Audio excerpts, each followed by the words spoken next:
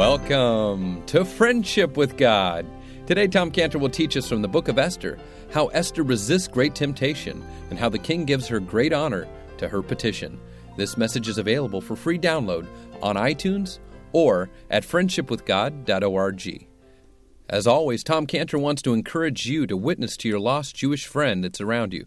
Maybe it's someone that owns a business, someone that you know that's a neighbor, a coworker, a relative even, someone that you know that's Jewish, whether secular or Orthodox, or Hasidic or Reformed, that needs to be reached with the gospel. Tom Cantor makes available through his life story on DVD and in a booklet form this free gift from Israel Restoration Ministries. And we've put out millions and millions of copies because we reach 1.5 million lost Jewish people a year, as well as Gentiles. But specifically, we go to the Jew first with the gospel. And we do that through Israel Restoration Ministries and these free gifts. So if you'd like one to reach your lost Jewish friend, call us at 1-800-247-3051, 1-800-247-3051. If you'd like to support our Jewish evangelism ministry and this Bible teaching radio program, for a donation of $30 or more, we'll send you Tom Cantor's 3 books, Frequently Asked Questions by Jewish People, Prophecy and Fulfillments of the Lord Jesus Christ, and his testimony, How a Jew Came to Know and Put His Trust in the Jewish Messiah. All 3 books into one January resource compilation book. It's yours for a donation of $30 or more, and we'll match it with a donation towards Israel Restoration Ministries. Call us at 1-800-247-3051. Now or after the program, give us a call, 1-800-247-3051. 1-800-247-3051, or go to friendshipwithgod.org. Here's Tom Cantor with today's teaching from the book of Esther. Let's begin. Let's just take a few moments once again to ask God to speak to us. Lord, we are here as a church, as a group, but also as individuals. And each one of us is here today because God is our Father. And so we pray, Father, speak to our hearts. In Jesus' name, amen. Esther chapter 7, verse 1. So the king and Haman came to the banquet, or the drink, with Esther the queen. And the king said unto Esther on the second day of the banquet of wine, What is thy petition, Queen Esther? And it shall be granted thee. Or and ask, it shall be given to thee. And what is thy request? And it shall be performed, even to the half of the kingdom. Or ask to the half of the kingdom, and it shall be done. Then Esther the queen answered and said, If I found favor in thy sight, O king, and if it please the king, or if it be good upon the king, let my life or my soul be given to me at my request, and my people be given to me at my petition, and my people at my request. For we are sold, I and my people, to be destroyed, or literally for one to destroy, to be slain and to perish, or literally cause to perish. But if we had been sold for bondmen and bondwomen, I had held my tongue. Although the enemy, the adversary, could not countervail or could not equal the king's damage. Then the king, Ahasuerus, answered and said to the queen, Esther the queen, Who is he? And where is he that does presume in his heart, or whose heart has filled him, to do so? And Esther said, The adversary, or the man, an enemy, is this wicked Haman. And Haman was afraid or terrified. Now before the king and the queen. And the king, arising from the banquet of wine in his wrath, went into the palace garden, and Haman stood up to make request for his life, or his soul, to Esther the queen. For he saw that there was evil determined, or the word is literally finished, against him by the king. And then the king returned out of the palace garden into the place of the banquet of wine, and Haman was fallen upon the bed whereon Esther was. Then said the king, Will he, or is it to, force the queen also before or with me in this house? As the word went out of the king's mouth, they covered Haman's face. And Harbona, one of the king's chamberlains or eunuchs, said before the king, Behold also the gallows or tree, 50 cubits high, which Haman had made for Mordecai, who had spoken good for the king, standeth in the house of Haman. Then the king said, Hang him thereon. So they hanged Haman on the gallows that he had prepared for Mordecai. Then was the king's wrath pacified or subsided. Now, in our last study of Esther, we saw these wonderful, remarkable words that started chapter 6 of Esther 6:1, where it says, On that night could not the king sleep. And he commanded to bring the book and so forth. We saw how that night of something as simple as insomnia was the beginning of God's deliverance for the Jewish people, how great God is. We saw in that chapter how God had several interests within that chapter, several interests that God was interested in. First, God was interested in Esther and Mordecai. God was interested in Esther and Mordecai that their faith should be strengthened. And especially Esther's faith was strengthened as we saw the heroine of our story here move with a beautiful humility and confidence toward God. And on the other hand, we saw also how God had an interest in saving the Jewish people from destruction and that deliverance was being played out because of a night of insomnia. Because in saving the Jewish people, God's interest in saving the Jewish people, that's not just any people that Haman had set his hand against. This was the Jewish people. There's a very important phrase that appears throughout the book of Esther, and the exact phrase, it's used over and over again, and only once is it translated for what it really says. And here's where it appears. Esther 3:9, when it says the Jewish people may be destroyed, is literally caused to perish, that he should cause them to perish. Esther 3:13, where it says this, and we're actually translated exactly what it is, it says caused to perish. It's the only time when it's translated that way. In Esther 4:7, when it says the Jews to destroy them, it really is saying caused to perish.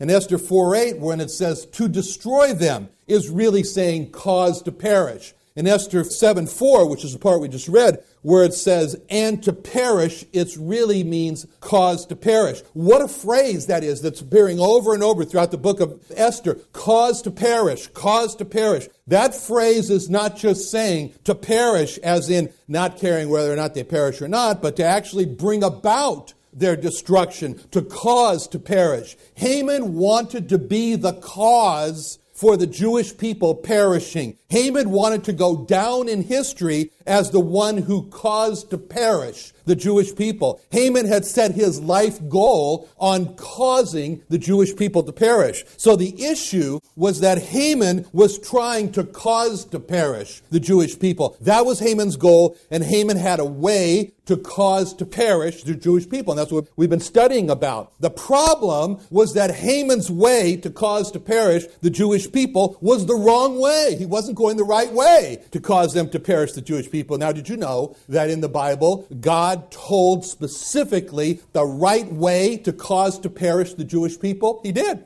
All Haman had to do was just to follow the way that God had already specified in the Bible for how to cause to perish the Jewish people. God gave very, very clear step-by-step instructions for how to cause to perish the Jewish people. So very clear. God gave 4 simple steps. He said, these 4 simple steps you will cause to perish the Jewish people. And Haman's problem was that he was not following God's very clear step-by-step, 4 steps on how God said, this is how you cause to perish the Jewish people. Now, if Haman had followed God's clear 4 steps for how to cause to perish the Jewish people, then he would have accomplished his goal of causing the Jewish people to perish. All right, so let's look at God's very clear 4 steps for how to cause to perish the Jewish people. Turn to Jeremiah 31:35. Here we have them right here, 4 simple steps. And it says, if you follow these steps, you will cause to perish the Jewish people. So it's Jeremiah 31:35, okay, where it says, for thus saith the Lord, which giveth the sun for a light by day, and the ordinances of the moon and the stars for a light by night, which divideth the sea when the waves thereof roar. The Lord of hosts is his name. Okay, verse 36. If those ordinances depart from before me, saith the Lord, then the seed of Israel shall cease from being a nation before me forever. In other words, it caused to perish. It's in verse 37. Thus saith the Lord, if heaven above can be measured, and the foundations of the earth searched out beneath, I will also cast off all the seed of Israel for all they have done, saith the Lord. So there you have it. It's 4 simple steps. That's all they had to do. And then he would cause to perish the Jewish people. Step number 1, simply make the sun to stop giving light during the day. Step number 2, simply make the moon and the stars to stop giving light during the night. Step number 3, simply take the dimensions of heaven. And step number 4, simply chart out the foundations of the earth. That's it. God said, what could be more simple, right? He says, all you got to do is 4 simple steps. And God said, anyone's a challenge. God says, lay the challenge down. Anyone who does those 4 simple steps, and God promises that he'll cause to perish the Jewish people. He says they'll stop being a nation. He'll cast them off for all their sins. He'll hold their sins against them. So God says to Haman and to Ahminadab, and you should have had a more simple name. What can we do? And every other person who has as their life goal to cause to perish the Jewish people, God says, so take up the 4-step challenge and you'll cause to perish the Jewish people. It's just that simple, see? Very simple. But wait, there's more. And so, because God said that if a person is able to complete those 4 simple steps, then he says there are 2 extra bonuses that will happen. And those, you can turn to see those in Psalm 137, verse 5. So he said, if you do that, those 4 simple steps, there's 2 bonuses in Psalm 137, verse 5 through 6, give the 2 extra bonuses. What are they? If I forget thee, O Jerusalem, let my right hand forget her cunning. If I do not remember thee, let my tongue cleave to the roof of my mouth, if I prefer not Jerusalem above my chief joy. So God says, if God forgets or causes to perish, the Jewish people, then God has promised, bonus number 1, God will lose the function of his right hand. Okay? He won't have function of his right hand. And if he does not remember the Jewish people, then God promises in bonus number 2, he'll lose the function of his speech. Right? So God said, if he forgets the Jewish people, then his right hand will become crippled and he'll become a mute. In other words, it's impossible. It's impossible for God to lose the function of his right hand. It's impossible for God to become a mute. The sleepless night for the king was the beginning of the stopping of the cause to perish the Jewish people. Now, about the Jewish people, even though they are lost, and many of them despise and reject the Lord Jesus Christ, even though many of them tragically are ending their lives in hell, God is watching over them as a hawk. And he has said in Zechariah 2:8, he that toucheth you toucheth the apple of his eye. Have they for the most part rejected their Messiah and God? Yes. Have they for the most part done wrong? Yes. But unless anyone should think that God will ever cast off the Jewish people because of what the Jewish people have done, God made it very clear in that passage we read in Jeremiah 31:37, where he said he would never cast off the seed of Israel for all that they have done, saith the Lord. Now, so God was interested in Esther, Mordecai. God was interested in the Jewish people. God was also interested in Haman. And we saw in our last study that how God was interested in Haman. He didn't want Haman to perish. He didn't. He didn't want to send Haman to hell. He didn't. He wanted Haman to come to repentance and be saved, because that's just who God is. And we saw that's why God made several opportunities. He put up several signs to Haman that read, wrong way, Haman, turn around, Haman, don't go on, Haman, come to yourself, Haman, repent, Haman, and repent of the desire to cause to perish Mordecai and the Jewish people. It was of God that Haman saw how good a man Mordecai really was and how he delivered the king from 2 internal murderers. It was of God who caused Haman to be forced to exalt Mordecai by leading him through the city as he cried out, this is what's done to the man whom the king delights to honor.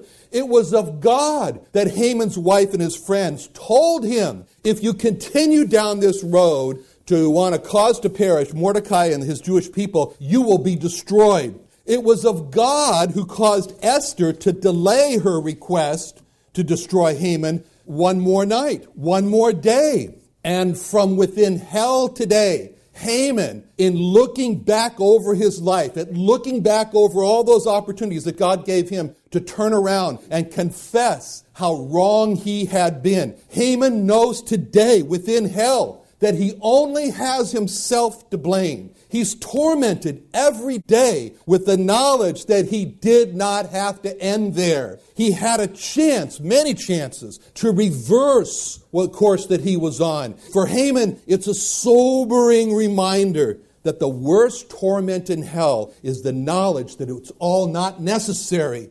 And it's the memories of the different Christians who came and with great concern lovingly sought to do everything they could to bring the lost to repentance, to bring them to call on the name of the Lord Jesus Christ. Those memories are the torments of hell. Now, the king and Haman and Esther come to the banquet. So now Haman's opportunity, and he doesn't even know this, but his opportunity to be saved is coming to a close. It's narrowing down. And with verse 1, we see the king and Haman coming to the second banquet with Esther. And with those words we read, so the king and Haman came to the banquet with Esther the queen. What's so remarkable about this is that Haman is walking right into what will become, he doesn't know it, he's walking right into what will become the courtroom, where he will be indicted or accused, where he will be judged, and where he will be sentenced, and he has no idea. He has no concept. The scene is happy. He's so happy. It's a banquet. What could be better? He's invited to the only guest with the king and the queen. Looks so very nice. But he has no idea this is his last opportunity. And what is about to happen to Haman, the indictment, the trial, the sentence, is going to happen so fast. This is the pinnacle of our book. This is the climax of our book. This chapter 7, 10 verses. That's all it is, 10 verses, because everything's going to go boom, boom, boom, boom, boom. It's going to happen in rapid succession, and it'll all happen really in the first 2 verses where Haman's going to be separated, and Haman doesn't realize that when Esther speaks, it's all over for Haman. That's it. Once she begins to speak, it'll be all over. There'll be no hope for Haman, and in his stubbornness, he refuses to repent with no thought of the grave danger that he's in. In his ignorance, he's walking stubbornly into his last stand. And so as we see him here in verse 1, it's a picture of so many today, where Proverbs describes them in Proverbs 29:1. He that being often reproved hardeneth his neck shall suddenly be destroyed, and that without remedy. And as we sit on the sidelines, which we are today, and we're reading this in Esther, and we're watching all this unfold in front of us, we're going to see for Haman, we look at this and we say, oh, the often-ness of it all, of how Haman was reproved so many times. We say, oh, the often-ness of it all, of how many times Haman hardened his heart. And we say, oh, the suddenness, only 10 verses, the suddenness of it all, of Haman's destruction. And then we say, oh, the hopelessness, or the without remediness of it all, of Haman's destruction. So as we see all this happening to Haman, our hearts go out to the lost today. Haman's gone. But they go out to the lost today because everyone who has either passively or aggressively refused to acknowledge their sin before God, refused to take the Lord Jesus Christ as God's remedy for their sin, is in Haman's seat. Everyone who has passively rejected God's gift of eternal life through the Lord Jesus Christ by saying, not now, I have some things to do right now. I have some other things to do, some pressing things. I got to take the load out of the laundry machine and put it into the dryer, see? Very important. Everyone who has aggressively rejected God's gift of eternal life through the Lord Jesus Christ by saying, I'd rather go to hell than believe in Jesus. They're all, doesn't matter, passive or aggressive rejection. They're all in Haman's Proverbs 29:1 seat of having been often reproved, having often hardened their necks, of suddenly they'll find themselves in hell with no remedy, no way out of hell. Now, what happens? The king makes a surprising offer to Queen Esther in verse 2. The king said unto Esther on the second day of the banquet of wine, What's thy petition, Queen Esther? And it shall be granted thee. And what is thy request? And it shall be performed, even to the half of the kingdom. Notice here how the king gives great honor to Esther. The king doesn't call her Esther, but the king addresses Esther with her royal title. And he says, What's thy petition? Queen Esther. And when Esther hears this title, it's a temptation for her. It is. Because she could very easily say, that sounds kind of nice. Queen Esther.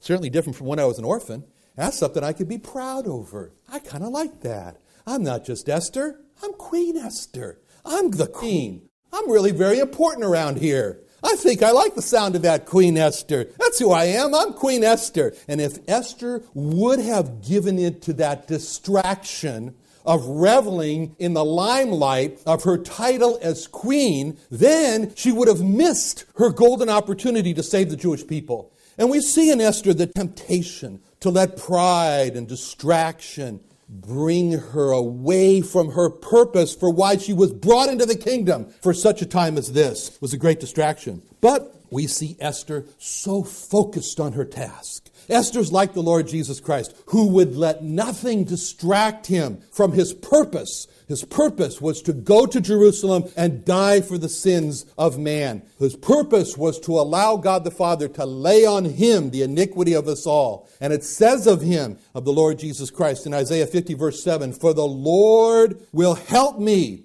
Therefore will I not be confounded. Therefore have I set my face like a flint," like a rock, like a flint, "and I know that I should not be ashamed." And in Luke 9, where he was coming to the Samaritan village, in 51 through 53, it says, "And it came to pass when the time was come that he should be received up, he steadfastly set his face to go to Jerusalem, and sent messengers before his face, and they went and entered into a village of Samaritans to make ready for him. And they did not receive him, because his face was though he would go to Jerusalem." Pride is a trap. It separates us from the help of God, from the purpose of God. Proverbs 16:5 says, "Everyone that is proud of heart is an abomination to the Lord. Though hand join in hand, he shall not be unpunished." But even though Esther had heard her title as Queen Esther, she did not let it go to her head. She stayed the course. She stayed the course. And Esther then heard a surprising offer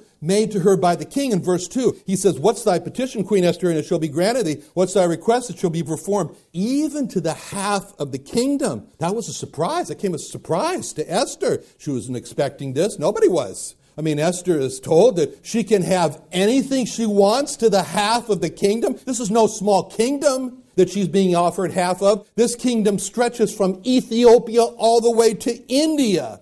It's the largest kingdom it's ever been, from Ethiopia all the way to India. And she hears that she's being offered half of it. Now, this is a time when Esther might have said, "Well, now, wait a second, not so fast here. Now, I wasn't expecting this. An opportunity like this doesn't come knocking every day." And so she said, "Let's just take a few moments. Let me take a few moments to think this over. Consider what's on the table." Something's new on his name. So let's think this over a bit. I started out as an orphan, having nothing, not even parents, and now I'm being offered half of the world. But not Esther. Not Esther. She set her sails on that ship, on her ship of her life, and she was sailing right towards saving the Jewish people, and not even that was going to dissuade her. And being called the queen and all of its pride, and that wasn't going to take her ship off course. And being offered half the kingdom was not going to take her ship off course. Nothing was going to take Esther's ship off course of saving the Jewish people from destruction. Esther was resisting the pride of her title. And she was resisting the offer of half the kingdom. And she was doing that because she wanted to follow God. She wanted to please God. She's a perfect example for us. Oh, we look at Esther and we say, now we understand what it says in 1 John 2, 15-17, where it says, "Love not the world, neither the things that are in the world. If any man love the world, the love of the Father is not in him. For all that's in the world, the lust of the flesh, the lust of the eyes, the pride of life, it's not of the Father, it's of the world. And the world passes away, and the lust thereof. But he that doeth the will of God abideth forever." So when Esther resisted being tempted, she was saying, I won't love the world. I won't love the world with the lust of the flesh and all the great position I could have with half the kingdom. Esther was saying, I won't love the world with its lust of the eyes and all the beauty I could make with half if I had half the kingdom. I won't love the world with the pride of life by enjoying being called and honored as the queen of half the kingdom. Thank you for joining Tom Cantor and the Friendship with God radio program today. Now, we've got a tremendous offer for you. Our January resource, it's 3 books from Tom Cantor into 1 compilation book. It's 3 of Tom Cantor's most popular books, frequently asked questions by Jewish people, The Prophecy and Fulfillments of the Lord Jesus Christ, and How a Jew Came to Know and Put His Trust in the Jewish Messiah, which is Tom Cantor's life story and testimony. So 3 books into one January resource compilation book. Now, the Frequently Asked Questions book has 34 questions that are frequently asked by Jewish people and has great, succinct scriptural answers and apologetics for Gentiles as well, too. One of the first questions here is, do the Hebrew Scriptures support the triunity of the Godhead? Or is it possible for man to see God the Son? How can the Jewish Messiah be identified? Do the Hebrew Scriptures support the virgin birth? What is the difference between a Gentile and a Christian? What is the difference between Israel and the church? These and many other questions are answered in Tom Cantor's Frequently Asked Questions book, as well as 194 prophecy and fulfillments of the Lord Jesus Christ and his own life story. Get this compilation resource book, $30 or more donation, and we can send this book to you. We'll also match a $30 donation towards Israel Restoration Ministries and Jewish evangelism. So this is a great offer, 3 books into one, $30 or more donation, and a matching donation towards Jewish evangelism. Call us today, 1-800-247-3051. 1-800-247-3051. That's 1-800-247-3051. You can also use our online bookstore at friendshipwithgod.org. Friendshipwithgod.org. Thanks for listening. Join us tomorrow.